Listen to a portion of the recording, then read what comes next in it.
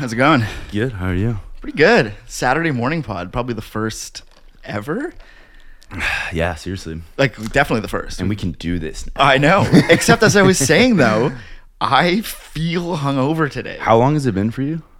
I should check the old app. It's been. Oh, you got an app? Oh, of You're on course. this fucking app. I should do that. It has been. I've been realizing how much money I've been saving. Oh, dude, I know. It's fucking insane. 14 days. Okay, so I'm a week ahead of you. Yeah. I've noticed on my second week that I started feeling like kind of shitty. Really? And like depressed and like Okay. weird, but I've since pushed through that and felt a lot better. So Okay. yeah, I think there's the excitement of being sober in the first week. I know, And and then that kind of dies off in the second week. Yeah. You're like, like I'm bored. And Yeah, you're like, okay, I now still what? kind of feel like shit. Like, Yeah. but Well, then I don't know. I'm starting to come out of that. So This is the I would first time, say- though, because as I was saying, I just, like, feel... But it hit me on exactly 14 days. Yeah, it's Exactly like I 2 like weeks in. woke up today feeling like, because in my mind I was like, we're gonna do a fucking like morning pod, Saturday morning. Like, what's the matter? It doesn't matter. I'll be fine. Yeah. And I've been fine every morning. And then, Yeah. but I also just like, sometimes you got a headache. Like, I don't know, maybe it's just like a random. It could be that because Yeah, you could be sick. There's so many, or you just could have had a not very good sleep. But it's again, it's like it tricks. It's like a weird mind thing because I DJ'd last night, sober, for maybe the first time ever. Whoa.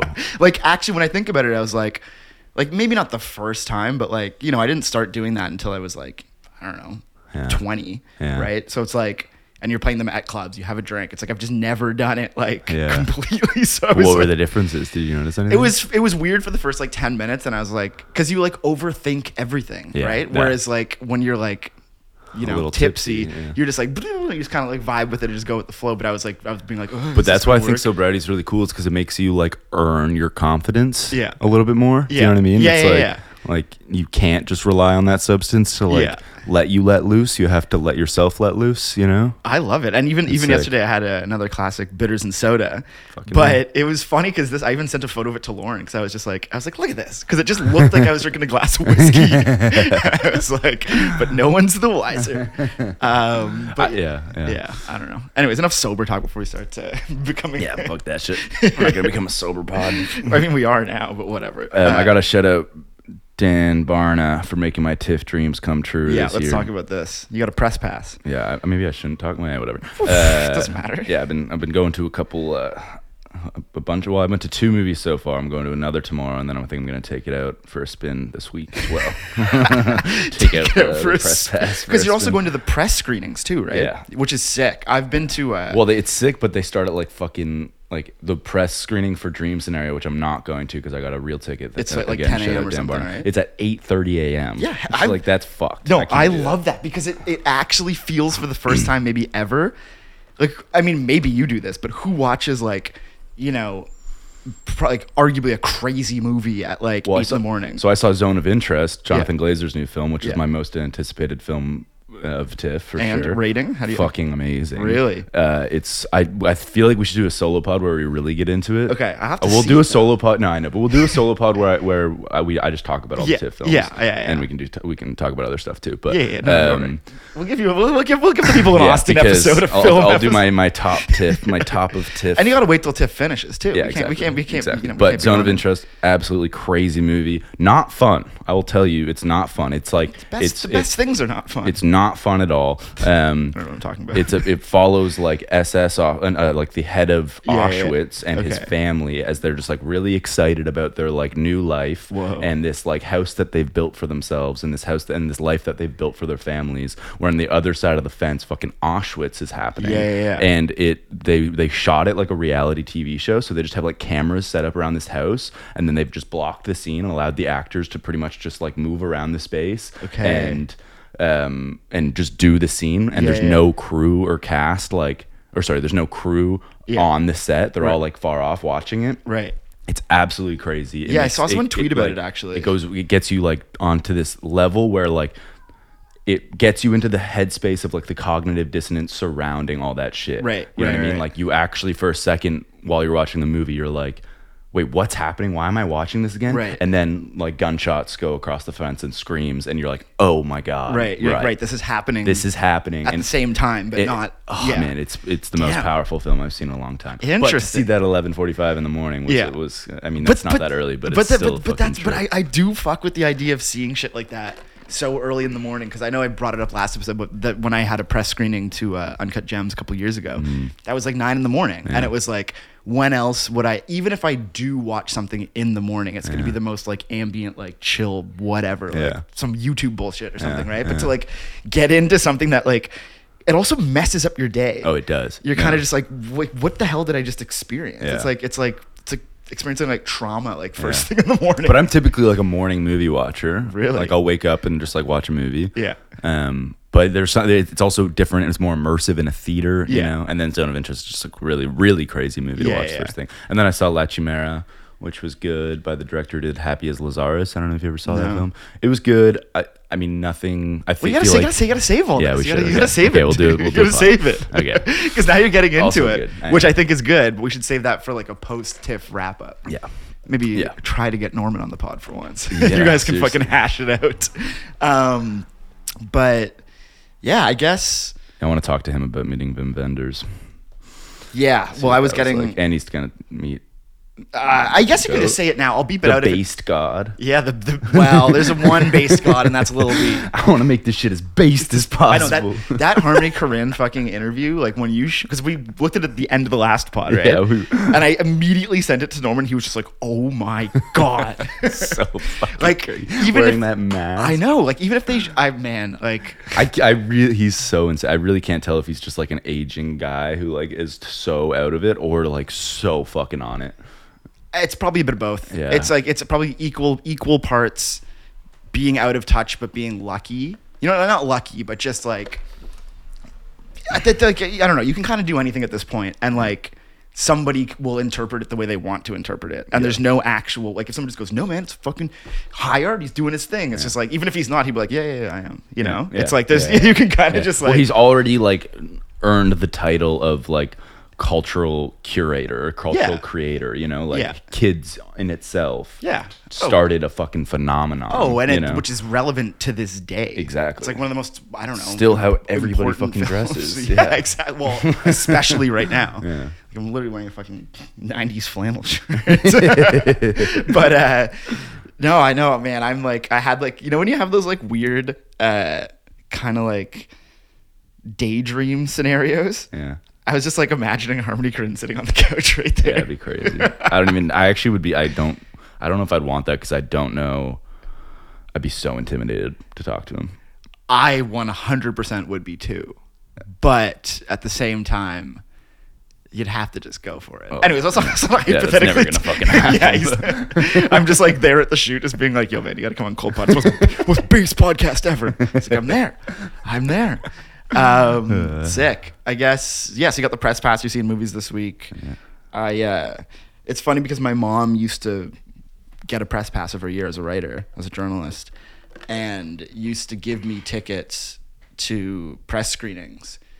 So I'm very familiar with the press screenings, because it was always funny too when I was in, because I used to be like weirdly like super into TIFF, and I like love the idea of like film festivals, even though I don't watch that many movies. But it used to be funny, at least from the perspective of, I'm assuming, everybody else in the audience. I was like 17, and I'd have a fucking press pass, and it'd be like all these like film critics and fucking like, you know, adults, and they'd be like, "What are you doing here?" Don't worry about it. I'm writing a high school paper. on fucking, I don't even know what. But I remember seeing for my high school newspaper. I remember seeing Black Swan. That was one of the ones I saw at a press screening, whatever year that came out, and I'm pretty sure I was in high school, and. Yeah, that was the one where I was like, like these people have no idea what I'm doing here or why I got this, but you can't say shit because I got the pass. Anyways, I guess we have a guest. He should be here shortly. Teen Daze, Jameson Isaac. He's an old friend. I haven't seen him in years. We've played quite a few shows together over the years, worked with a lot of the same people, kind of have a musical kinship. He's from Abbotsford. I think he lives in Vancouver. I could be wrong. We'll have to get into that and figure it out, and we'll talk about the world of British Columbia. Your our favorite topic. Anyways, yeah. Peace.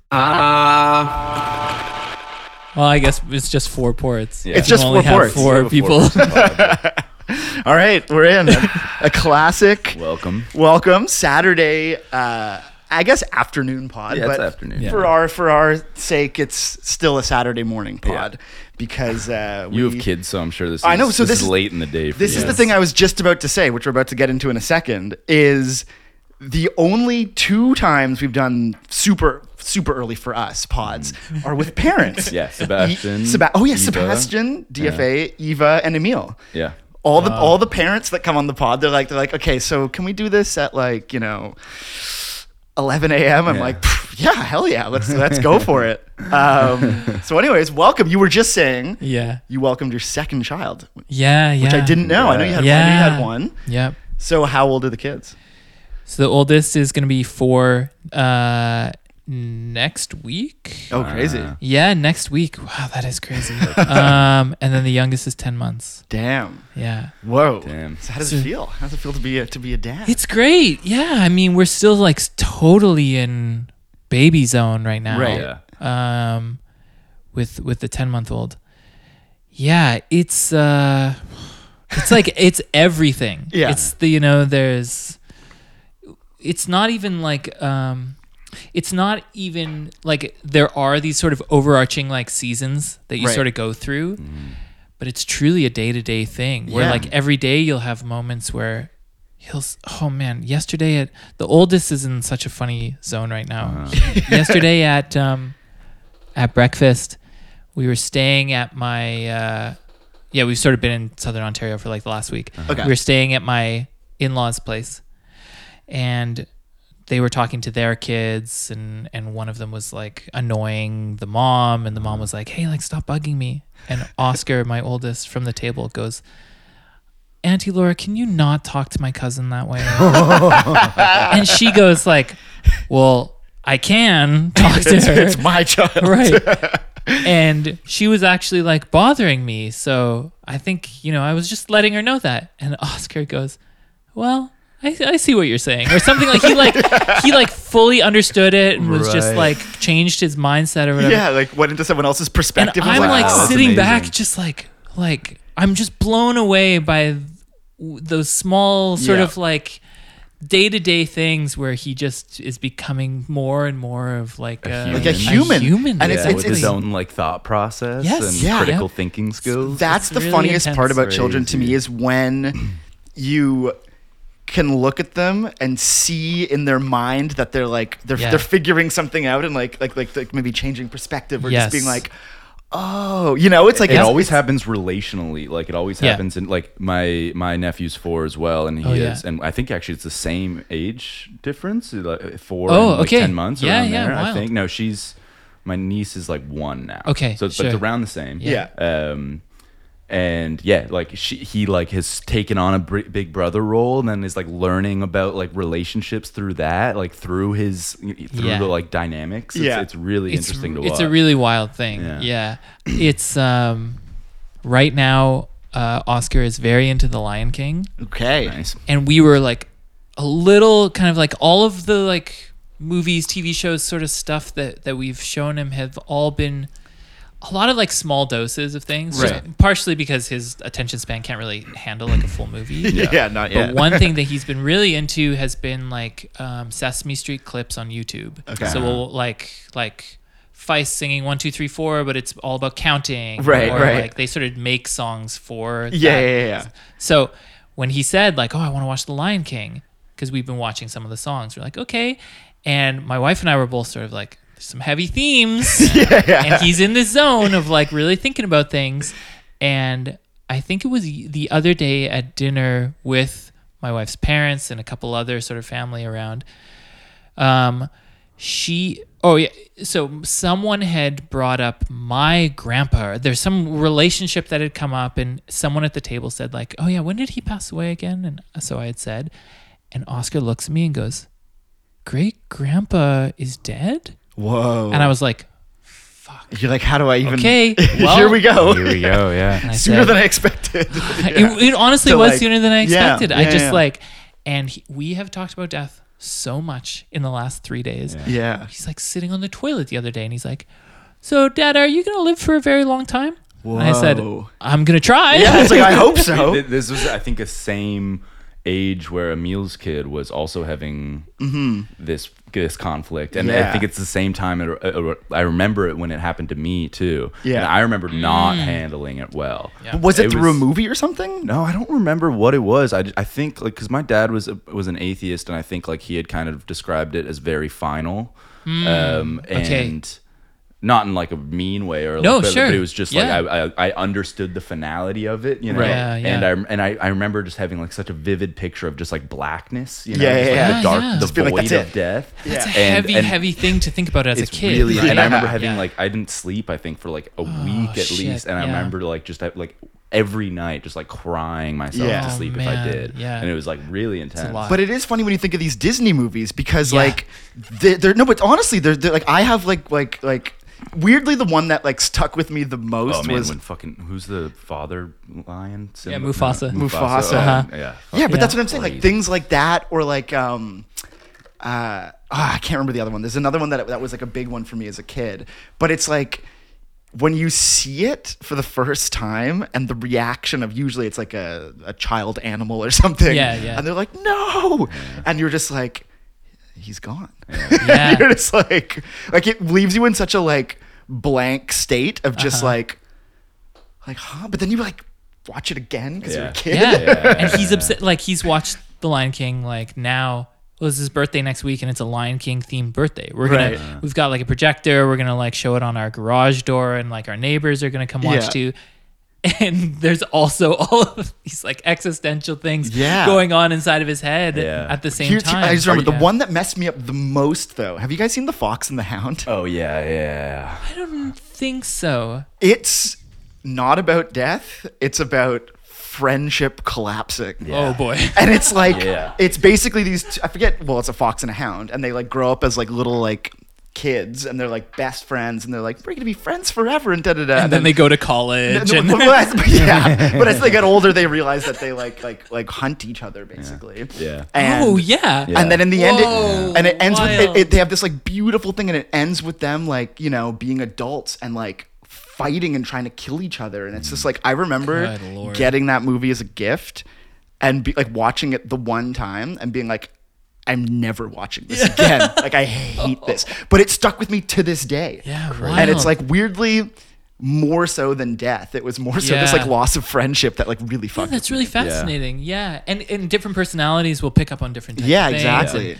And he's such a sweethearted kid, and like so yeah, that's funny that you would mention your dad and the way that he sort of reacted to it or talked about it. We're trying to be very intentional in the way that we talk about it and Right. talk about the idea of like, so thinking about my grandpa in that situation, talking about how like he's physically not here, but we still have memories, we have photos, we have stories that like we Yeah. and in that way he's kind of still with us, and Yeah. trying to think about things that way, so that we don't have him like thinking about the Yeah, so black. he doesn't end up with a podcast 20 years Yes, later. right. That's my root trauma. yeah. So then how do you because you're back on the road again, I've noticed more so than obviously post-pandemic and stuff. So like how does that feel, and how does I mean, I guess with your oldest, because your youngest would be too young to understand that right. daddy's gone for a couple weeks or whatever. Yeah. How like does he have an understanding of you being like a touring musician? A little bit. Okay. Yeah. He maybe for better or for worse. Yeah. Right? Like he knows what DJing is. Which Maybe for worse. I know. I'm just kidding. it's one of those things that every time, because I have like a little CDJ set up in my studio, and that's his favorite thing to play with, Right. because it's just knobs. And Yeah. He can, It's basically a toy. exactly. Is he a prodigy DJ? He is very good at the search function on the Oh, CDJs. whoa, really? Which is hilarious because he knows how to spell his name. So he'll type in Oscar Yeah. into it. Give a little Oscar playlist. I should make an Oscar. That's actually a really good idea. Yeah. There's yeah, as he starts going, it sort of like gets less and less. But Yeah. anyways, every time I see him on it, a part of me goes like, "Oh, this is so cute," Yeah. and then a part of me is like, "This is not cute at all." Like, buddy, you don't. I really don't know if this is like a world or. And I'm setting someone up Yeah, for failure. I'm like, 20 years it's there's going to be DJ recitals that Yeah. all parents yeah. Yeah. maybe You not know even what? 20 years. like- Honestly, I would not be surprised if that's even a thing now. Because you see those videos of like little Oh, kids, yeah. like, you know, Oh, like yeah. talent shows, like just ripping the decks. Yeah. It's I- quite possible. I'm like very open. course. Whatever, you know, things he gets into, and I've always said this. I'm very much the kind of parent who's like, I not only look forward to, I expect that he will be teaching me Right. things about life. Sick. Because I think my wife and I grew up with a context that was like not necessarily that way. She comes from a bit more of a conservative background than I do. And in that case, it was very like, no, like mom and dad are like, even to this day are like, we know Yeah. what's right. And like, let us Right. show you. Right. My parents have been much more supportive and sort of like open to that. yeah. And so I'm sort of like, especially just the speed at which things are progressing and changing through life now. We're going to get to a point where I'm going to need him. Oh, totally. And so rather than sort of have this ego, maybe that's a difference between just millennials and boomers too. Yeah. Like I have no sense of like, I've got it figured out. Let me show you the correct world. Everyone's just figuring it out every single day. 100%. Yeah. So, there's no ego with me about like having them Yeah. teach me what's Do you up. ever think that, because, you know, I've talked to a lot of people about this and experienced it myself, not so much myself, but there's always like, you know, the idea of, you know, exposing your child to like the things that you think are cool. Not to say that you're trying to Yeah. mold your kid into like your protege or whatever, Yeah. Yeah. but there's always this thing where it's like, you know, you obviously want to show the things that you like Totally. to your kid, but Yeah. then there's always the funny thing where there's that like reactionary teenage thing where Yes. it's like the opposite. Yeah. You know, like I had somebody I knew, I think I might have brought this up episodes ago, but long story short, there was this famous artist and he's a bit of a very wild performance artist, does all this crazy stuff and like throws blood on things and blah, blah, blah. And a super famous guy. Anyways, I'm not gonna say he was the same, but his son was a friend of a friend. Yeah. And if you even saw what the two of these people looked like, you'd be like, they're related, because one had an insane look, like crazy hair, like da-da-da-da, like crazy clothes, and the son was like the most clean cut, because it was Yeah. like this reaction to be like, I don't want to be like that. Yeah. I need to rebel in a sense. I wonder how Yeah. inevitable that reaction is. Like, Yeah. Because I don't know though, because at the same time my dad's a musician and he showed me a bunch of stuff and it wasn't like I rejected it. I actually just like obviously got into my own things. Was like, Yeah, what do you right. too? I don't I wanna think listen the only to things I that. rejected from my parents were the things that I knew that they didn't like about Yeah, themselves, you know, like the yeah. things that they fell into because of circumstance. Those were the Yeah. only things. None of their like passions did I ever revolt against, Right. you know? Right. Yeah, maybe that's it. Maybe it comes down to the way that those things are presented to you. Exactly. Yeah. So if it's presented to you in this way of like, you gotta do this. Yeah. Like, Yeah. with these hard lines. Yeah. I'm very, very interested to see how that Yeah, works yeah, out. because but it's also fascinating to just think, because it's like you really have no idea, like, No. and things are constantly changing, like, Yeah. you know, even in the sense of like, you know, CDJs being a part of a child's life, It's they can so be like, weird, they can be right? like, fuck this, I need a guitar, Yes, or, you know, yeah. you know, it can go into And in you many know what I different think? ways. Even when you say that, I go like, okay, then I gotta have a guitar. Exactly. You know, like Yeah. that's. Yeah. I think like if he says like, I'm really not into this, then I'm so down to just be like, what do you need? Yeah. Like, let what me is- just support you in whatever way. Yeah. It is weird to think of like he's growing up with CDJs. That's like crazy. I grew up with a lot of instruments around the house, Same. and that had a huge impact on me. And it meant that when I started doing music as full-time work, my parents did not give me this like, well, maybe you should like, go get a real job sort of thing. Yeah. They were incredibly supportive, and I but even still, like, it was like a piano and a, Guitar or something. Guitar. My Yeah. my parents bought me a drum set when I was young, which was like had a big. It's was funny a you big mentioned that, because influence. that's something that I find always impacts a lot of solo musicians, because when I was growing up, my parents were the parents that allowed us to my first band to jam in the basement, right? Yeah. So I had my best friend's drum kit was in my basement. Yeah. So even when we weren't practicing for our stupid little like metal band, Yeah. I'd be down there like learning drums. Yeah. So it kind of informed this sort of like I've always said, like, I can play all the instruments, but I'm not a master at any of them. Yeah, like same. I can play, but Totally. I'm like, you know, everyone's better. Yeah. You know? Yeah. I could not agree more. And that specific situation, I had Yeah. the same thing. Yeah. My parents are like saints for this. I can't, I think I would do the same in this situation, but I was playing in this like emo band in like the sick. early 2000s. What was it called? There's really no history of it anywhere online. okay. Our MySpace got hacked, actually. shit. So there's like really nothing. Maybe I'm just dodging the answer. Yeah, I was gonna but, say. so Even anyways, if the MySpace got hacked, there right. there might be MP3s floating around somewhere on an old. they're not. We'll they're get not, it out of you. Yeah. They're not bad. I Yeah. will say that. I'm almost saying it more out of protection. What were you playing in this? I was playing guitar. Okay. Yeah. The little drummer background vocal. Nope. Okay. No singing whatsoever. Okay. The drummer has gone on to like be an actual, and maybe I'll tell you off pod because I don't know how much he really Right, fair. really love for me to be talking about this right now. But anyways, so we were all going to school together in Saskatchewan, and we finished up our year, moved into Regina, and we're playing shows there. But everyone was kind of like, it sucks here. Yeah. And my parents had moved into a new place in the Fraser Valley outside of Vancouver. Okay.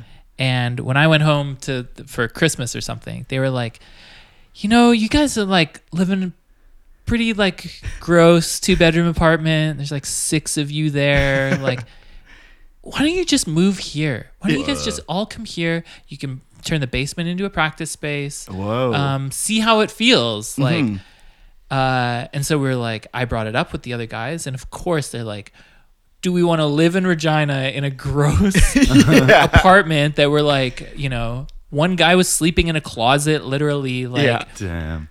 to moving into a place that was rent free. My parents were like, you don't even have to pay. Whoa. Just like amazing. the Come hang out. oasis. Yep. Yeah. And so we did it. And I still to this day, I'm just kind of like, they just like willingly invited. How long were you guys there for? It didn't end up being all that long. It was maybe 6 months. Okay. And then we ended up we had a bunch of shows booked in kind of like Calgary to Winnipeg, the real like emo zone. Real Canadian emo. Yes. And then by the end of the summer, I think we were all sort of like done. Right. How old are you guys? Like 20. Okay, yeah. Probably. That's about the age when it's- when you're like, do I want to Yeah. keep doing this? You either become a lifer or you move on to something And else. so it was really Austin's a lifer. And so I am. it's funny to see the way that it all sort of shaked out too, where like myself and one of the other guys went back and we're at my parents' place for a year before we got our own place, but like finished our degrees there. Yeah. The one successful musician went to Regina. Maybe that's a hint. Okay. And was like grinding for ages and is You now could just say it. I'll beep it out. I'm just curious. It's Oh, crazy. Yeah. I just had brunch with him actually. Okay, Wow. okay. Yeah. I'll beep it out. Don't worry. Yeah, I promise. I'm really sure he wouldn't mind, but Yeah, it's just, you know. It's Yeah, not- no, fair enough. I So, understand. and then the other guy ended up moving to Calgary, but yeah, that was like it's really wild to think about now about living that almost like transient of a lifestyle, Yeah. like living in a place for 6 months and then going and doing something else. And it's all sort of like you're paying cheap rent here and then you're living with someone's parents here and you're playing shows. Yeah. It's a very unstable. I wonder if season of life. because it's something that will never really go away, because I had a similar thing where we had an apartment when I was first doing my first band, Little Girls, and it was a normal apartment. We paid rent or whatever, but it was the thing where it was a 4-bedroom, and if you were to ask me how many people actually lived there, it would be like 8 people basically, you know. And it was like, because it was just, people would just show up and stay for weeks at a time. Yeah. Sometimes, and then one guy, shout out to my old friend Cool Boy, in Montreal. Cool Boy? That was his nickname, Cool Boy. Whoa. Yeah, Nick Williams. But he He came one day when he'd finished university at McGill or Concordia, I forget. And he was like moving to the city, and he's like, hey man, like friend of a friend. He's like, we like hit it off immediately. He's like, do you mind if I just stay for like the night? I'm just like I'm gonna go back to my parents' house and figure shit out. He showed up with a suitcase and just never left. Whoa. That's so sick. He started paying rent and was like contributing, right? He was not paying rent. Whoa. but we were all such just like kind of just like.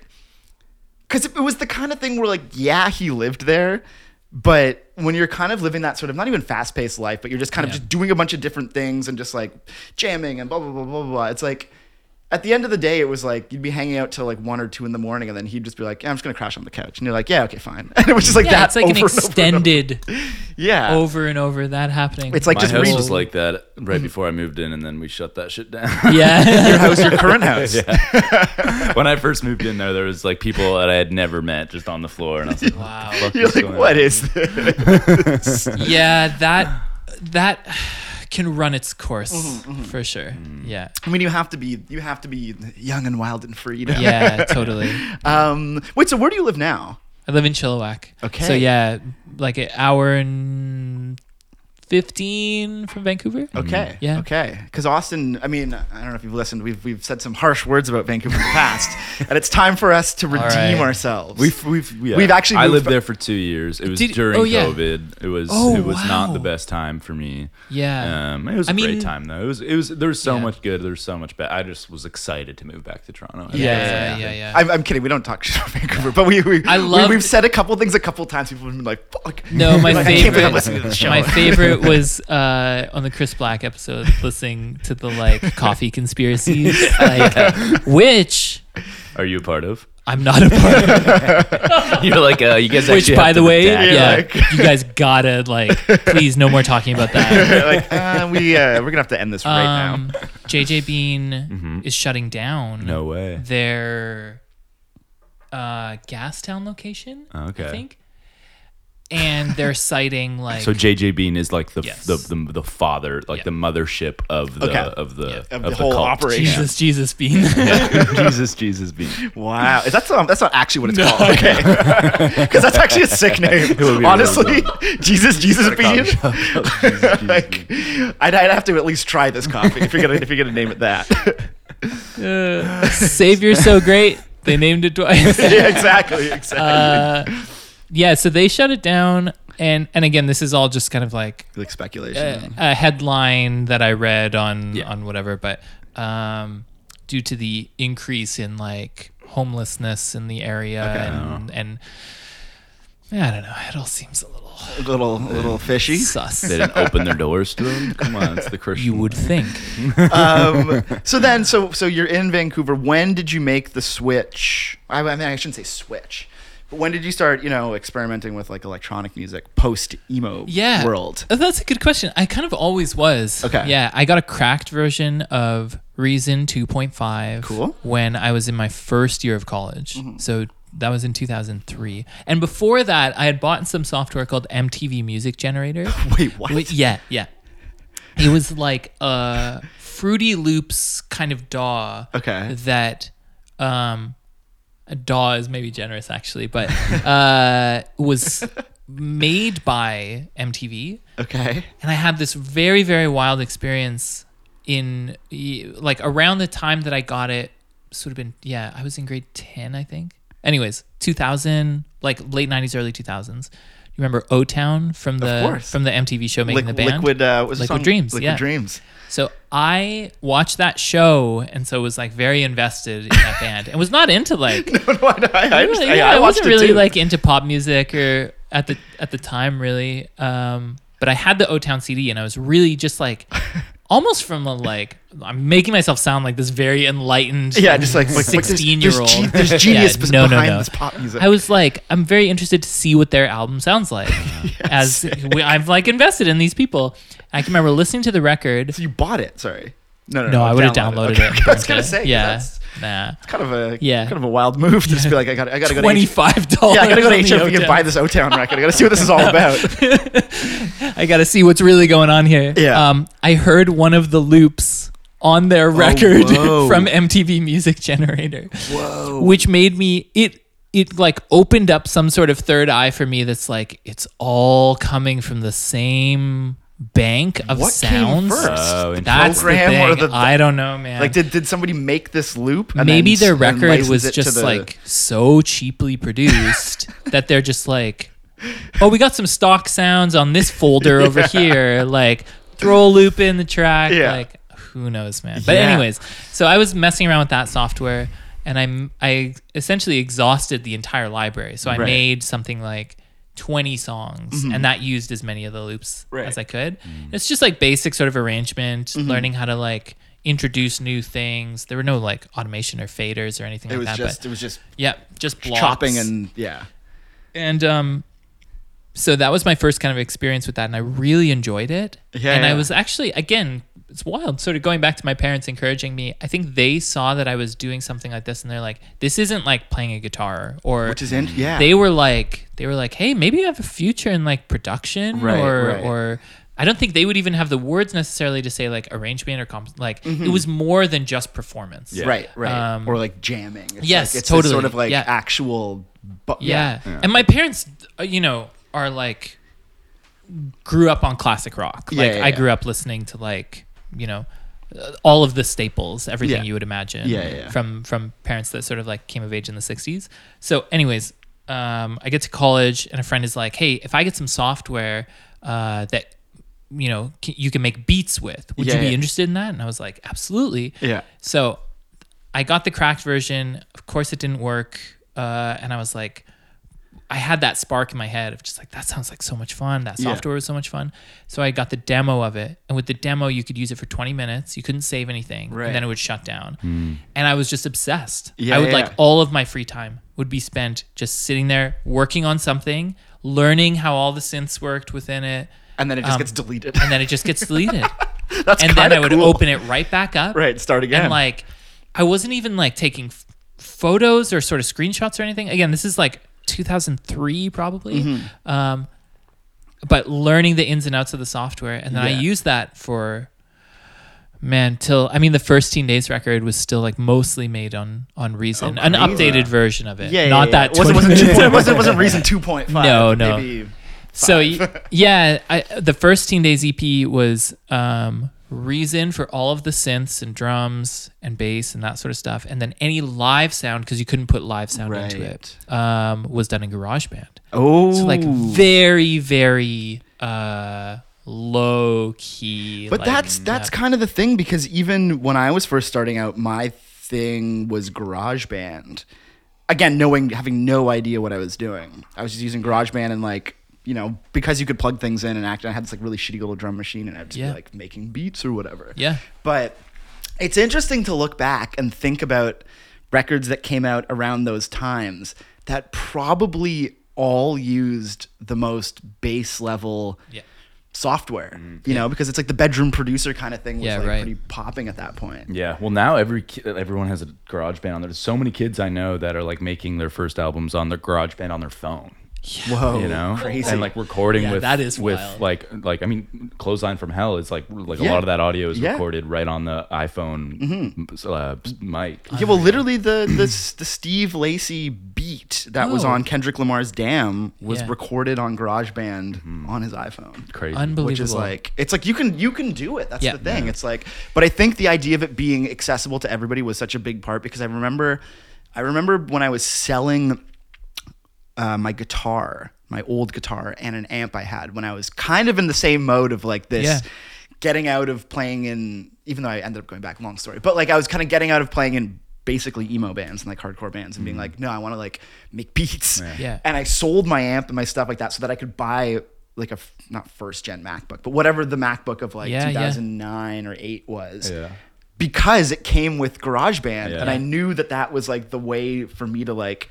And I remember having to kind of explain to my parents, being like, "This is not me quitting music. Yeah, this is me like changing Taking a new lanes lane, in yeah. music." Yeah. And they were like, "But don't sell your like." And they actually like kind of like didn't let me sell my guitar, which I'm thankful for. Yeah, But it was yeah. like the amp and some like pedals and stuff like that I just like sold. I forget even how, but yeah, it was all through that. But the funny thing, so looking back to this, because there's such a sort of resurgence of, we've talked a lot about like indie sleaze and stuff. Yeah. But a lot of your early records, I know it's people don't like to use the word. Like chill wave is the word that we're gonna use. I'll allow it. And do you think, because I feel like it almost like has to happen with the way, like, do you think there's gonna be like a We're like 1 year off. I know. I mean, also at this rate, it could be literally less. Yeah, than a year. that's Like, true. It could be anything at this point. Do you Man, think let that's me gonna think. happen? It got clowned on pretty hard. I don't remember. Well, I don't know. Do you remember kind of the end of Bloghouse indie sleaze stuff? I don't feel like it left the sort of public consciousness with so much kind of like not making fun of, but kind of just like almost like animosity. Like I can remember there was a zone, whatever it was, summer of 2009 to probably like 2011, and then if something was called chillwave, it was just like, Oh yeah. like you do whatever you can to like get away. Yes. Yeah. Well, even like Torwi Ma, like Washed Out, all those Yeah. guys who were like the the faces of it, I would say, they really stepped away and had that sort of like, they try, like the music even changed. Well, maybe not so much Washed Out at the time, but like, a lot of some of those guys really tried to like get away from that. And, but the sort of revisionist history is There's a lot, interesting. Who knows what Who it's going to be knows? repainted as? Because it's like it's in a sense was a reaction, maybe not a reaction, No, but I like think so. I even felt that in my own experience where I was trying to make music that was really polished and Right. really like maximal. And then I heard those records. I heard like the first Washed Out EP and the first Tori Moi record, and was just like, it sounds so like so much less pressure to be able to make something at home and not try and have it sound like I'm making it at like a studio. exactly. Right. Yeah. And like, because like when you think about comparing it to who I was listening to at the time, I was listening to like Justice, Daft Punk, obviously like that was a little earlier, Cut Copy, all of Crystal Castles, all of these groups that were working in like very Maximalist. Yes, Yeah, right. totally. It was so freeing to just be like, I'm gonna bring the BPM down a little bit. Yeah. I'm gonna like Drench it in reverb. yes, drench it in reverb. I'm gonna just let it. I'm gonna be okay with the fact that there are mistakes, or like quote unquote mistakes. Yeah. And embrace the situation that I'm making it in, which is like I said, a 2-bedroom apartment with a bunch of people living in it. Yeah. With a speaker setup that was like true computer speakers. I don't know if have you seen the new OPN record album art? I did. It has it's like the photo of that With like it looks like computer speakers that are like have been like yes. really, They're like, being, crushed like, together. Yes. I saw that and was just immediately taken back to that world of and when I think about the way that I work now, and even now I'm not like I don't have like an incredible extensive setup in my studio at home, Right. but it's not computer speakers. But the Like, funny thing is, those were so, because I had a pair of those too. Yeah. Like, remember just like the classic, that sometimes they'd come with a little subwoofer as well. Yeah. And I remember getting a pair of them for my birthday one year for my parents, and like, bless them for it. But yeah, monitors would have been nicer, but they didn't know what that was. I don't even know if I really knew what those were at that point. It was kind of just like speakers. Yeah, right. Because even when you think about the financial barrier of entry, right? Like even a pair of Rocket 5s are gonna run you like I don't know, $500 or something. Totally. Like, which if you're a college student like I was at the time, I just didn't have that. Yeah, no, money. totally. So all of that goes back to say to your original question of like, I do think this feels very like Adam Courtesy, but like there's so many things that are moving in culture and shaping society that it's, but like, could you imagine if with inflation and people not being able to afford nice gear, there's a new lo-fi scene that Exactly. appears? Oh, 100%. Exactly. Well, I mean, I think the same thing's happening in like like film and stuff too. Yeah, but also in like rock music, Right. where it's like it's no longer 4-track like tape recorders. It's people recording GarageBand on their phone, and they're doing it in a similar way. You know, it's like it's very similar. Yeah. And it's like it's just a new version of it based on the technology, and based it's on happening just in film too, and based on with, just like, different circumstances Yeah. too. It's like Yeah. the original might have been a reaction to the sort of larger than life personas of these Yeah, musicians and right. stuff. Mm-hmm. You're right though. This could also be like an inflation thing where it's just like.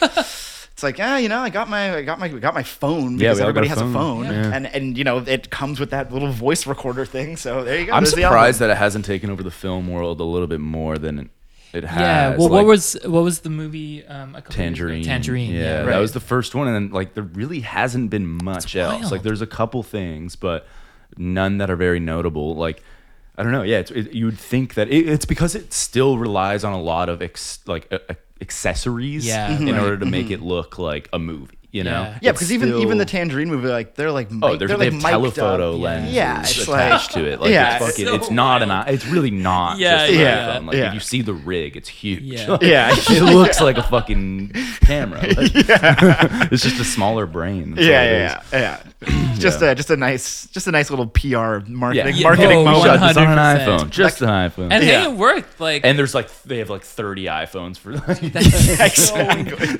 you're spending almost the same. That being amount. said, if you have a crew of 30 people, I'm sure you could find 30 people with iPhones to shoot from. So true, but who's Yeah. I know, I'm are they joking, going to I'm donate their I'm iPhone to the joking, I'm production? I don't joking. know what Yeah. that. How are they going to text their girlfriend? donating an iPhone to a production? I like the idea of cutting in the middle. Oh, hold on, hold on. Hold on. I got to text my Sorry, Yeah. sorry. Yeah. My mom's calls in the middle of a cut, middle of a take. Well, then I was also going to say, so like with the chill wave thing coming and going like all things do, you then kind of ventured into like ambient and then into like dance music, which is like the most sort of current. Well, also, first of all, we need to actually talk about the Juno. Oh, yeah. Because that's hold huge. on a second. Listen, this is, so hold on. So your was 2021 record. Yeah, Interiors yeah. won the Juno for best Yeah. electronic album, which Yeah. is crazy. It is crazy. And I have to say Yeah. this, and it's funny because it was one of those moments. Not to say that I extensively follow the Junos because I don't, but I always assume that they like just get it wrong. Yeah. And this was a moment when I was like, they got it right. You know Oh, what I mean? man, that's so nice of you to say. You know what I mean? Truly. Though, and I could be wrong. I'm sure there are other things that maybe deserved it years prior and whatnot. But this felt like a moment where it was like, because people criticize Canadian media and stuff for Sure. being, especially Junos being mainstream, sort of whatever the Oscars version of that is. It's always a little corny. It's a little just like Maybe a here's- little out of touch. Exactly, Yeah, exactly. yeah. Whereas, you say what you will about the Grammys and stuff, they always get it wrong. But there is still Yeah. sometimes you'll see something Yeah. cool get its flowers, and you're like, Yeah. okay, something's working here. Well, man, I mean, that really leads into my total surprise at the entire thing. Yeah. Because, I essentially shared the same view. Yeah. Where I was to get nominated was Yeah. just like, but that's not me. Yeah. Right. Yeah. That's got to be someone else. Like, Yeah. I've That's not a club I want to be in. and you know what? It's such a funny thing. There wasn't even like, I was so grateful and Yeah. continue to be Totally. like, because it's just so wild. Yeah, Yeah, no, it's it's crazy. crazy. I think that's what makes me feel so grateful is I'm just like, I feel like I'm not supposed to be here. Right. It's Yeah. not supposed to be me. It's supposed to be someone more established, maybe Yeah. someone with, I don't know, higher social media following or whatever. Because I'm assuming there was probably like some kind of like, big room EDM stuff that we like probably don't even know. Yeah. Don't even know what it is. There was an artist named Rez. who's- Yeah. I do know who that is. so She has those like big goggles or something, right? Yeah. So she was nominated, and that Okay. was like in my mind, I was Yeah, like, well, of that's course she's the- gonna win. Like, yeah. and that would have been great. Yeah. Or like Rich O'Coin was nominated. I true. would have loved to see him. Everyone else that was nominated, I would have been fully like, it would have made perfect sense. Yeah, you're like, Right. you know what I like, mean? yeah, like And so yeah, the whole experience was really, really surreal, and just so truly. So I'm not trying to be modest or like humble when I say these things. It truly was just so unexpected. yeah. And I think a part of it too is that I've just how can I say this without here's how I'll say it.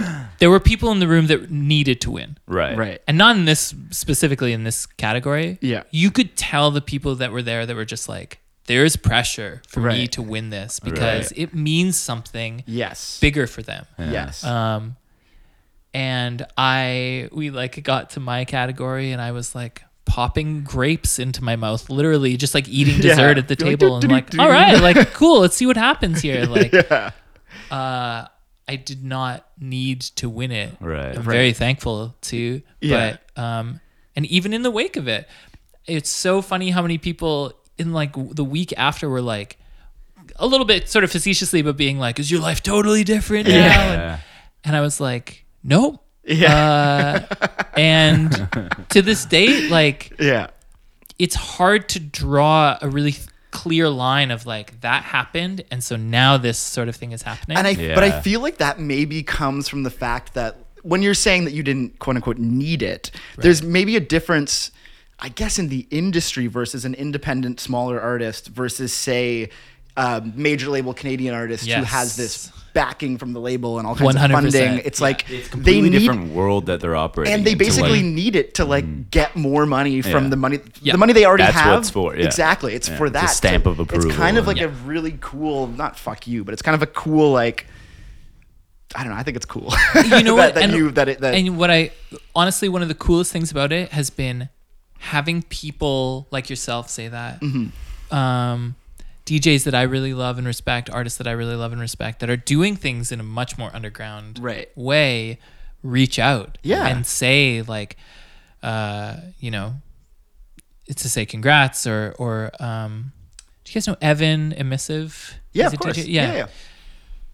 He sent me a really nice message just like saying congrats, and I said like, hey, that means so much coming from you, you know, like and I said you kind of have this preconceived notion that when there's something that is more mainstream and visible like that the people that are doing things in a more underground way will kind of like scoff at it. Oh yeah, I think those are bygone. I think that's a bygone era. And I kind of said that I was like, man, getting those types of messages from people like yourself or like you know, the Penner Stew Seppers guys reached out, like friends in Vancouver. My friend Derek, who's a DJ in Vancouver, were saying really kind things about it.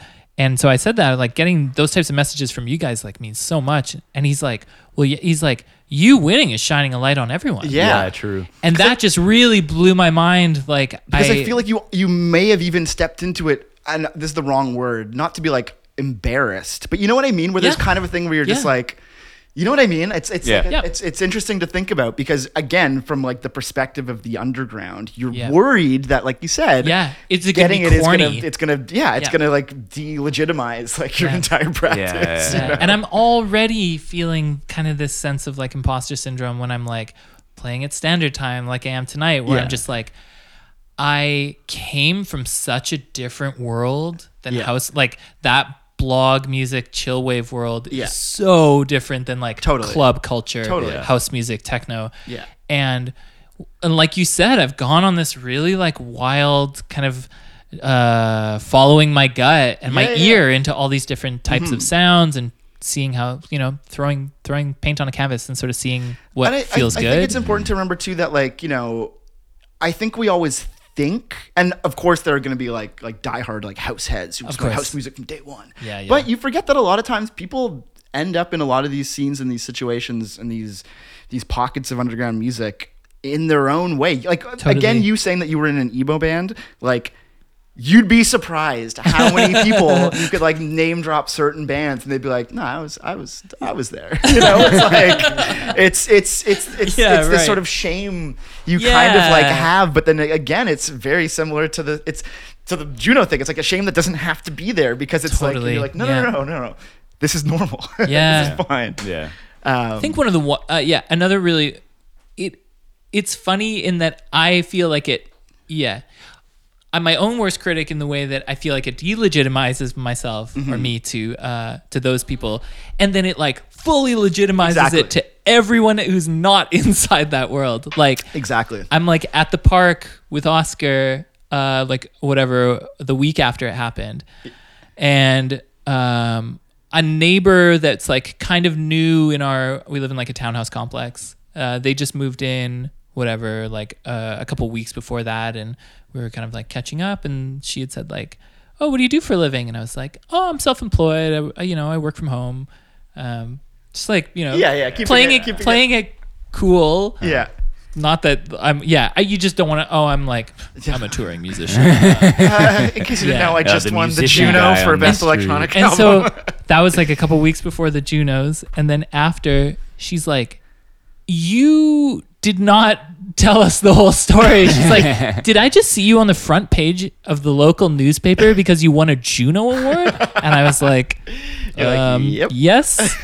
That is so funny, like the ways in which like there's so many things that I could win that would kind of mean nothing to like my parents. Yeah. You know what I mean? But then there's no like doubt. there's I don't know what the equivalent, but if I ever won like the equivalent of a Juno for filmmaking, even if it's like something I don't care about, that would be like, oh, my son's a filmmaker. Yes. Yeah, well, yeah, and it's everyone totally would understand that. You know? It's legitimizing it to the masses, basically. Yes. It's like because people like still kind of have the like it's classic. If you win an award, that's a good thing. Yeah. It's Yeah. like Yeah. it's like my son's It's the best. on your resume. Yeah, Or whatever. or it's even Yeah. like high school like athletes or something. And Be like, isn't it- he's the best Man, runner. Yeah. It's so funny to me how everyone's priorities are just in totally different places. Because I had like a week after that, I had a single played on NTS, and I was like, That's hell yeah. And if I'm at the park and I tell this woman like, yeah, I won a Juno, but did you know? Like, yeah. She comes up to me and goes, so I was listening to NTS. And, I don't know if you were listening to NTS Channel 1 the other day, but, at 4 a.m. Yeah, because it's in the UK. But But yeah, but with the dance music sort of getting into like house music and more, higher BPMs, if you will. Yeah. Did that come about? When did that kind of switch happen? I made a record in 2019, or I put a record out was it in 2019? April of 2019, I think it came out, called Bioluminescence, which was kind of this like, I had been making more ambient music, but I had also kind of been experimenting a little bit more with kind of putting it into a dance music world. So playing lots of piano. I think I'd just been listening to like a lot of John Hopkins and wanted to try and see how that felt of like taking ambient music, but then putting it into a bit more of a dance music context. And I worked with this guy, Joel Ford, who you know. Shout out Joel Ford, the king.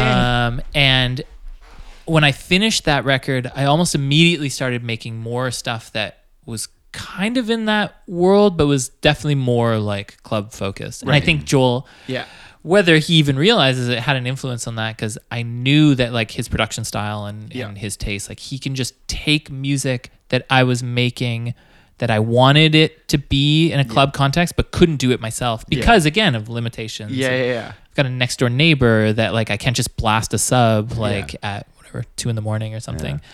This is pre-kids again. No, but he's such a legend in like, he's like the like secret sauce for like a lot of things. Truly, that I feel like people don't fully know about. Even like the Jacques Green records recently, he does a lot of those. He's done. It's just like, I don't know. When I was with him in LA, I also just love that he's like a deadhead. Yeah. He's just like loves fly fishing. Yeah. Sick. He's He just is like the totally coolest his guy. own dude. He's a dad. He's got two kids. 2 kids, I know. Like, yeah. I had a lot of really good conversations with him about like, how do I be a parent and also like an electronic musician or someone that not even just specifically that, but just like a creative person, right? Or like full-time creative or whatever. Yeah. So yeah, it provided a lot of like insight into that world. But yeah, so as I was sending him these things, I was like, I don't really know what these feel like. I don't really know if there's a record here or something. And he was just like, why am I hearing like a French touch influence? And it was just like, something just clicked. It was like one text.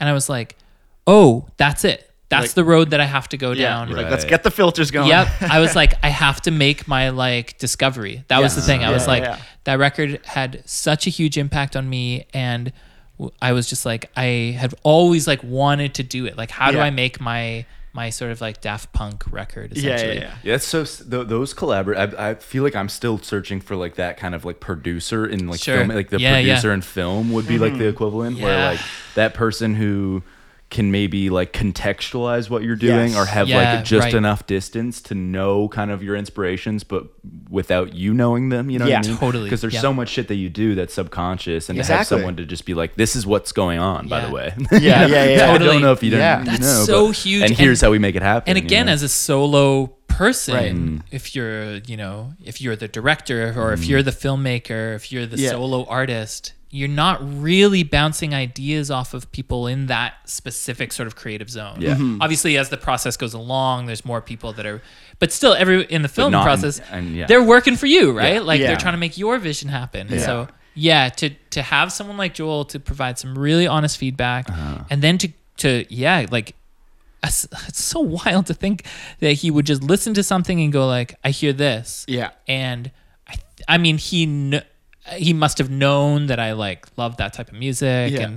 And so all of that is to say that was kind of like the thing that kickstarted that. And then I had this other sort of like second big awakening or whatever. Again, coming back to gear and sort of like limitations, I bought my first proper drum machine. Yeah. And a 303. Okay. Clone, and because I was just been listening to more like 90s sort of the Italian Dream House, like, you know, Summer of Love, Ibiza, like acid house stuff. Yeah. And was just like, there's something, this is just like really hitting me right now. And it's like, well, if I want to make that type of music, you need a 303. You need a 303 and you need a 909. Yeah. And so I got it and was just like, there again, something about having the physical thing. I'd always worked with samples before. Having the physical thing, I just like went nuts. And I think since getting those, I've put out like 4. I've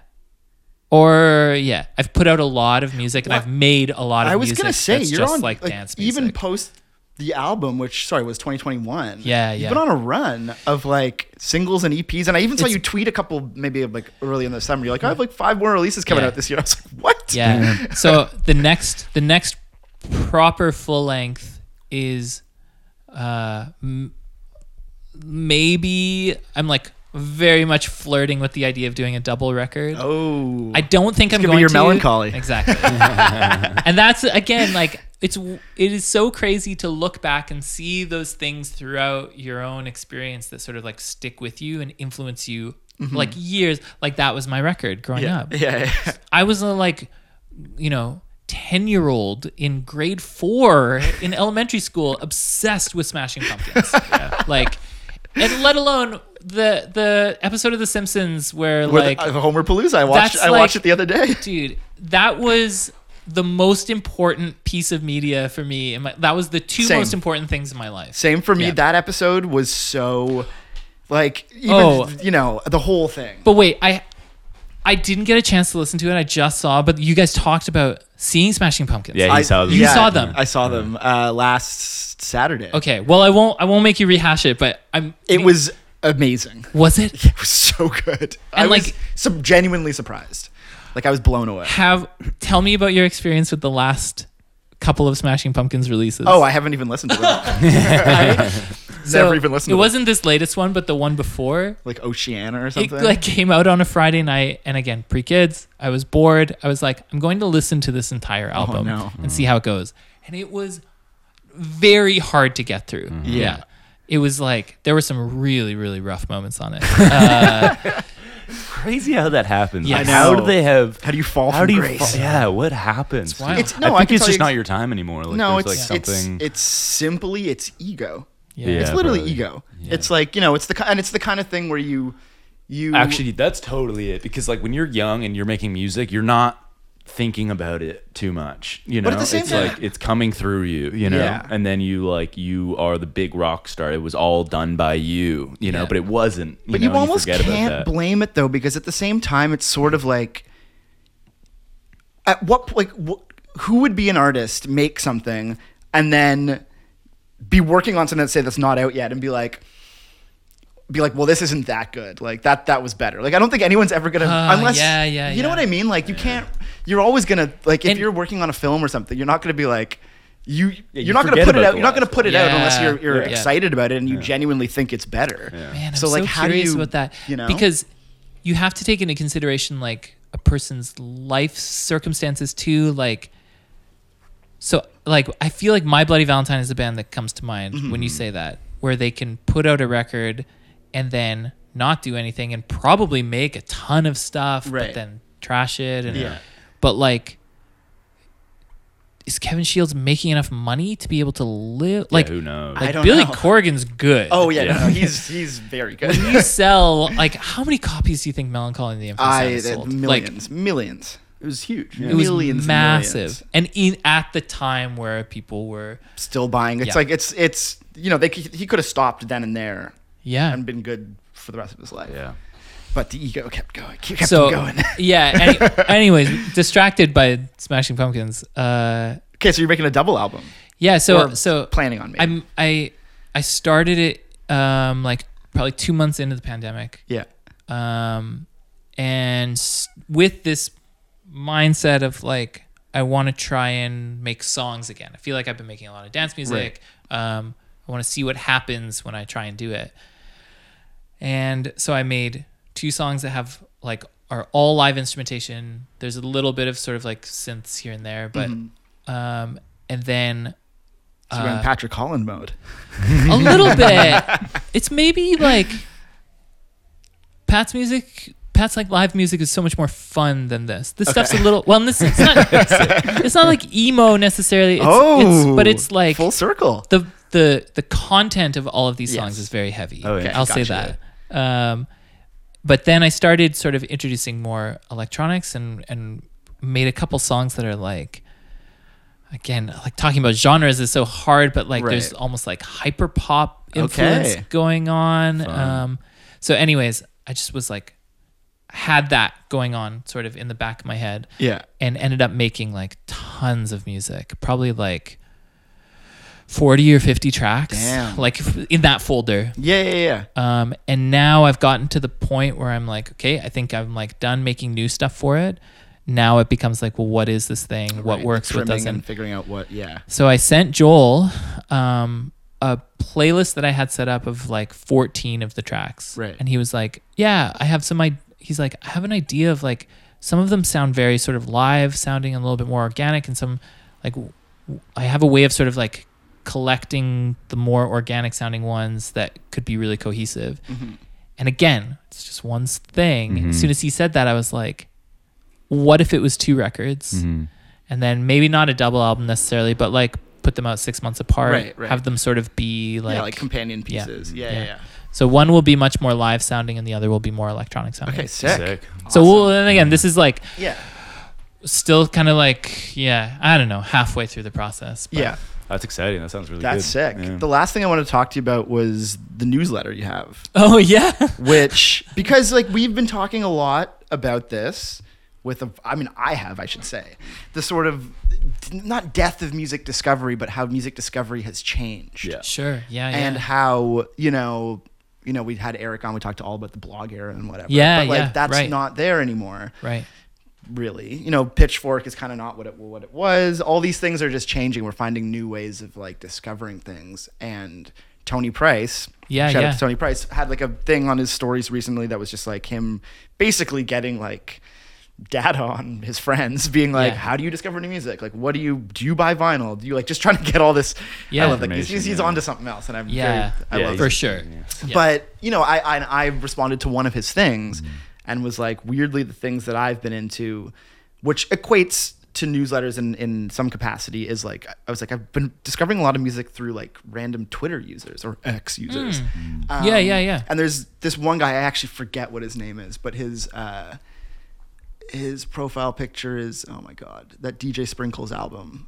Anyways, whatever. I can't remember this person's name or even who they are, but they just kind of just post a picture of an album. Also, this guy Riley Walker also does it as well. Sure. Where he'll just Riley posts random CDs. Yeah. And this guy posts vinyl records. Yeah. And it's kind of been my new way of discovering usually older music, to be totally honest, but things that don't necessarily get the push on like, you know, Spotify or whatever. Sure. And it's about, and I've just been thinking about like how we discover. So like, I want to know more about the newsletter. So, yeah, let me think.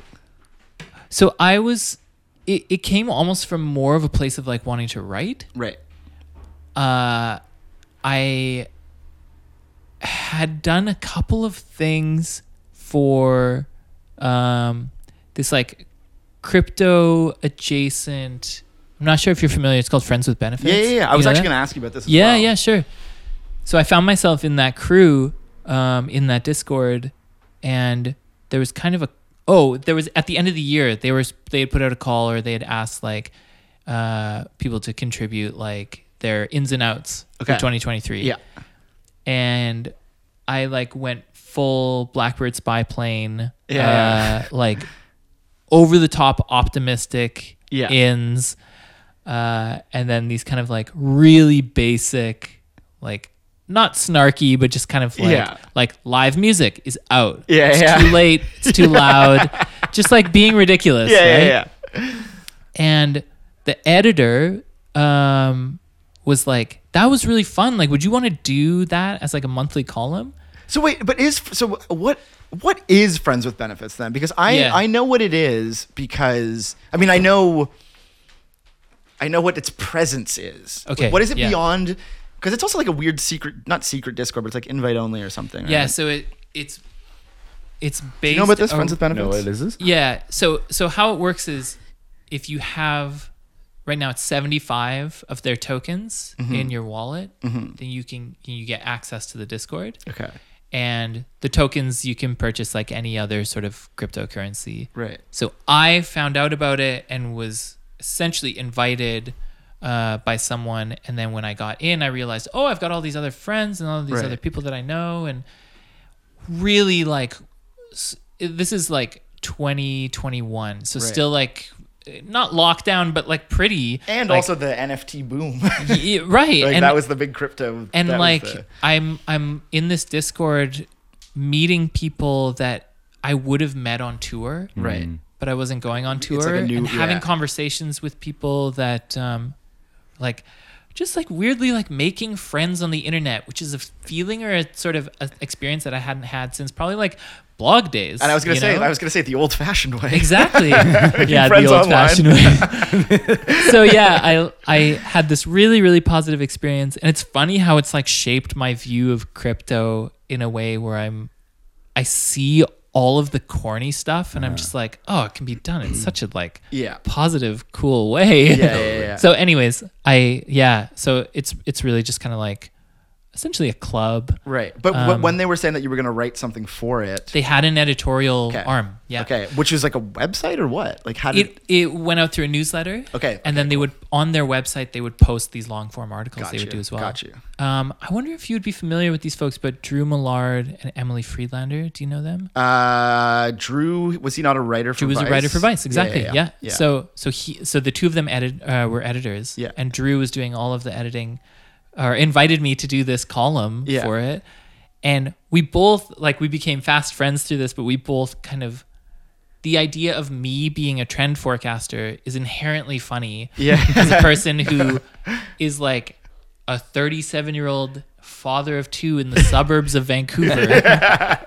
Being like, I'm a little out of touch. That's sick though. That's what makes it interesting though. And I that's probably leaned why into it worked. Yeah. So like, what's hot this month? Emails. Monday morning. You look at your phone. All right, like back to work, baby. Yeah. Like, and so I had so much fun doing this like, again, very kind of like, actually now my favorite one that I did was having a good time with your friends, and it was all about the Skrillex Quartet Fred Again concerts. Yeah, and that's like just three friends. Just three friends going getting back together, to back, having a fun time in Madison Square Garden.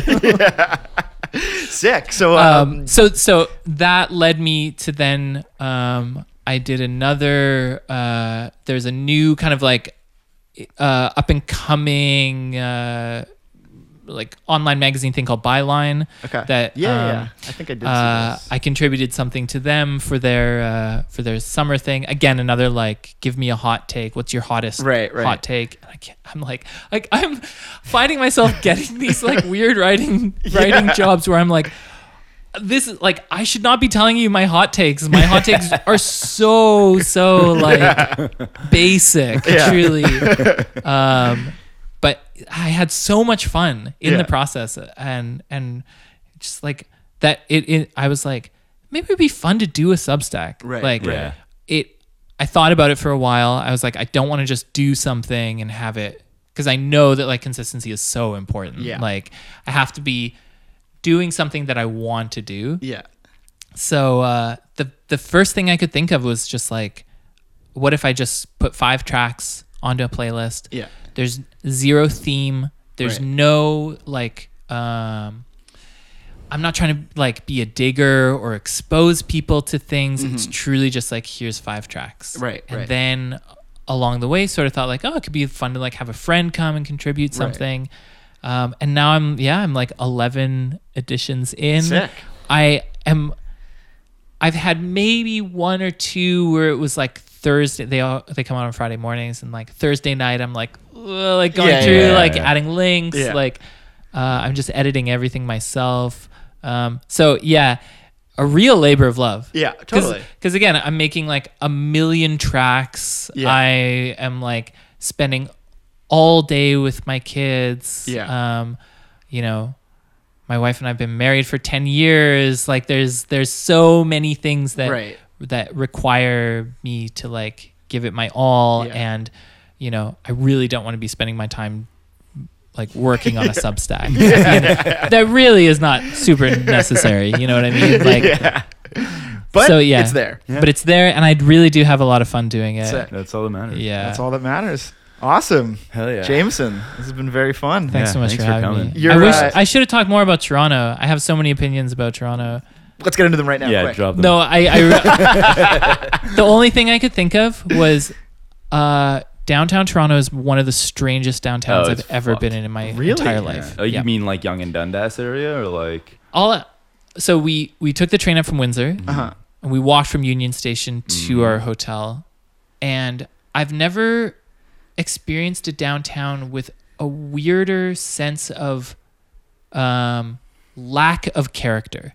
Oh yeah, 100%. Like I remember, like when you're looking at buildings that are old, but there's an A&W in it. Yeah. It's a real. There's just no small business, and like things cannot survive here.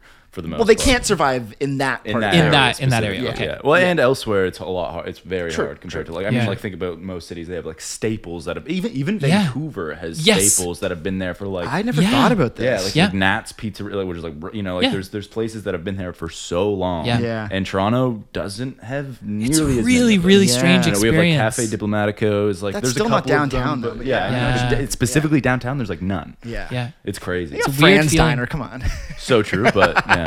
I know. It's like in a commercial building now. Like it's like I mean it's also it's not that. It's not and that I think what I love about that is that it's very indicative of that then how interesting Toronto as a city can be. Yeah. Because you can have that, but you can also have the most diverse city in the entire country all jumbled together in one. Well, the funny thing thing too is I honestly like maybe I'm even gonna go there today when I go check out the TIFF area later. But I haven't been to Yonge and Dundas, or let's just say like the downtown core, in like a year. Yeah, I went for the first time to go see Bottoms like on Tuesday. First time I was there. Yeah, I haven't been like I was even gonna go see that movie that night, and I was like, I don't want to go all the way over there. I know. Even though I still go to the deeper into the East End to see my parents. But here's what I will say: is there was it thriving in the 90s? That area? 100%. Okay. Maybe not the 90s. Well, where was the Much Music building? That was on Queen. That was Queen and John. Yeah. Okay. Which is close-ish to there. But the thing is, I don't know if it was necessarily the 90s, but in the 80s, Yonge Street was like the street. Yeah. Yonge Street was like where there was all these like clubs. There was a lot of the whole jazz scene there. There was all like the whole kind of thing. Yonge Street was like it. Yeah. And then as things got pushed away, it kind Sure. of turned to Queen Street, and now it's moved to the West End, and now it kind of things happen all over the city. But no, there was definitely a moment when like Yonge Street was like popping on a Friday night. Okay. It was like there was stuff to do. I was obviously too young for it. That's but. a little bit how it feels. It feels like it. I have a vision in my mind of what downtown Toronto looks like, and it's like. It's not the same, but like Yaletown in Vancouver is like so 90s to me. And maybe it's just something about the architecture, the kind of like green tinted windows of these like Emerald sky. Yeah. To Emerald me, City, baby. that's 90s. Yeah. Like that's like 90s architecture. That's the way that it felt growing up and going to those places. But yeah, really wild kind of like trippy feeling. It's extra strange now for me as someone who's grown up here and lived here my whole life, because not only even when I was a kid, Yonge Street, I'm not entirely sure because I was too young for it, but whether the nightlife existed when I was a kid on Yonge Street, I'm not entirely sure about. But in the daytime, it was still a very much like a shopping area. Like you had the Eaton Center, then you'd go up Yonge Street to Bloor, and there was all kinds of shops and different things. Like like a comic book store I used to go to. It was like on Yonge Street. All this stuff was like there, and you had the HMV, you had the smaller record store, you had Sam the Record Man, you had all this stuff. And now when you walk up Yonge, specifically in this kind of gap between like College and Bloor, it's like abandoned buildings. Yeah. It's like really wild. weird. And it's because the rents are so high, but nothing can really like survive there. So you kind of have this like... Every single time I walk there, which is maybe like twice a year, it's completely different. Yeah. There's completely different Whoa, shops. It's like, it's pretty radical. But then and it's because they just don't last. It's like you have to but then it's funny, but even the Starbucks can't exist in Toronto. Yeah. Like it's like the amount of them that like disappeared is like almost comical. I'm like Starbucks, there was one at Bathurst and Queen, gone. Yeah. One at basically by Trinity Bellwoods, gone. I'm like, these are heavily like there's a lot of traffic in there. And if like a Starbucks can't survive, like yikes. Hopefully that's just a sign that people aren't supporting that, but I don't think I don't think that's the case. Yeah. I honestly don't think that's the case. Where are But people maybe getting their coffee from then? Sam James. They're all going They're all going. just tourists lined up. Like what you got to do is you got to go to Sam But it's James. funny because like that area, like Yonge and Dundas, I don't even like think of as Toronto anymore. It's not. It's like Wow. it's not my It's Toronto. Not my Toronto. Yeah, okay, buddy. That's if anything, that is my Toronto. But I just like don't go there. It's just not a part of my daily life at all. Yeah. So I mean, don't but think as about I it. said, neither it's not that for me either. Yeah. But I do owe it a revisit. It's been it's been Well, and like we've been talking about, right? Like everything's cyclical. Like and what's wild is to think of like real estate and neighborhoods being. And again, as someone who like I never lived in Vancouver proper. I've always lived in smaller cities. Or even like smaller towns, and so gentrification and the way that neighborhoods shift and stuff is like a concept, and like I've never lived inside of that happening. Right. And so it's like endlessly fascinating to me. Well, I mean, fascinating to a degree until you realize that it's hurting a lot of people. Totally, and then totally. like, right? But it is fascinating in the sense that I was explaining to even Austin and when we had Eva on before, but the idea of Ossington being like, voted, I don't know, it was whatever, some number of like coolest streets in the world or something like that, or maybe it's Canada, whatever. But it's wild to me to think, to even be now at an age where I remember being like, 17 and like going downtown and and like sneaking into a bar and having a beer or whatever, and like being in this area that felt so thriving with like culture and like underground stuff, and like there were pockets of even that street that were kind of like dead. Like when I say dead zones, like it was like I couldn't even explain. It's like thinking of like a map in like a video game and just being like, that part is just blacked out. Yeah. It's like it's been unexplored, right? And it's like it really felt like that, and now you're just like, the way in which the map has unlock that. Yeah. I had to. Ossington's been unlocked. Ossington's been fully unlocked now. Interesting. Yeah. You know what's? Sorry. One last thing. You mentioned Tony Price, and like he does such a good job of like painting this like it's not cyberpunk. What would the word be for it? This dystopian. This dystopian Toronto. Oh yeah. Oh, he loves that Which shit. like, man, I love it. I'm like so into that aesthetic and that whole vibe. Yeah. And Well, the best part is that the he's- unlocked zones. Yeah, but in he's downtown coming Toronto. from a perspective because we grew up Yeah. in the same neighborhood. We're both Okay. like East End guys. Yeah, yeah, right. And the way he talks about the Danforth and the way he talks about, he makes it seem. He makes me proud to be from the Danforth. So cool. because it's Yeah. just such. It's I actually so went to Athens restaurant, the one you hell yeah. recommended the other day. Hell yeah, Greektown! Shout out Greektown! Shout out It's Greektown.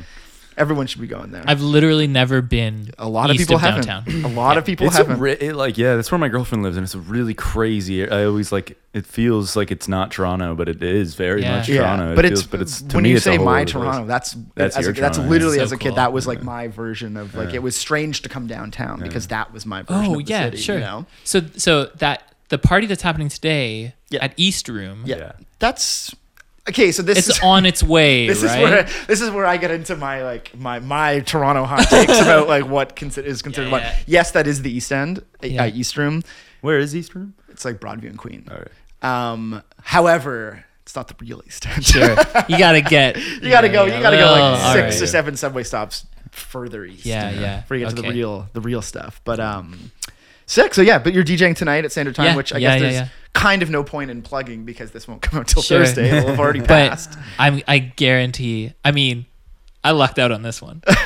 When someone asks you to warm up for like Yeah. yeah, Yeah, for yeah. like a guaranteed great party. Yeah, yeah, yeah. The What, Penner Street Steppers what time guys are you like- playing? I'm playing like the very like 10 p.m. Okay. I'm think gonna it's- try. I'm gonna try to come. I don't know how long I'm playing for, but yeah.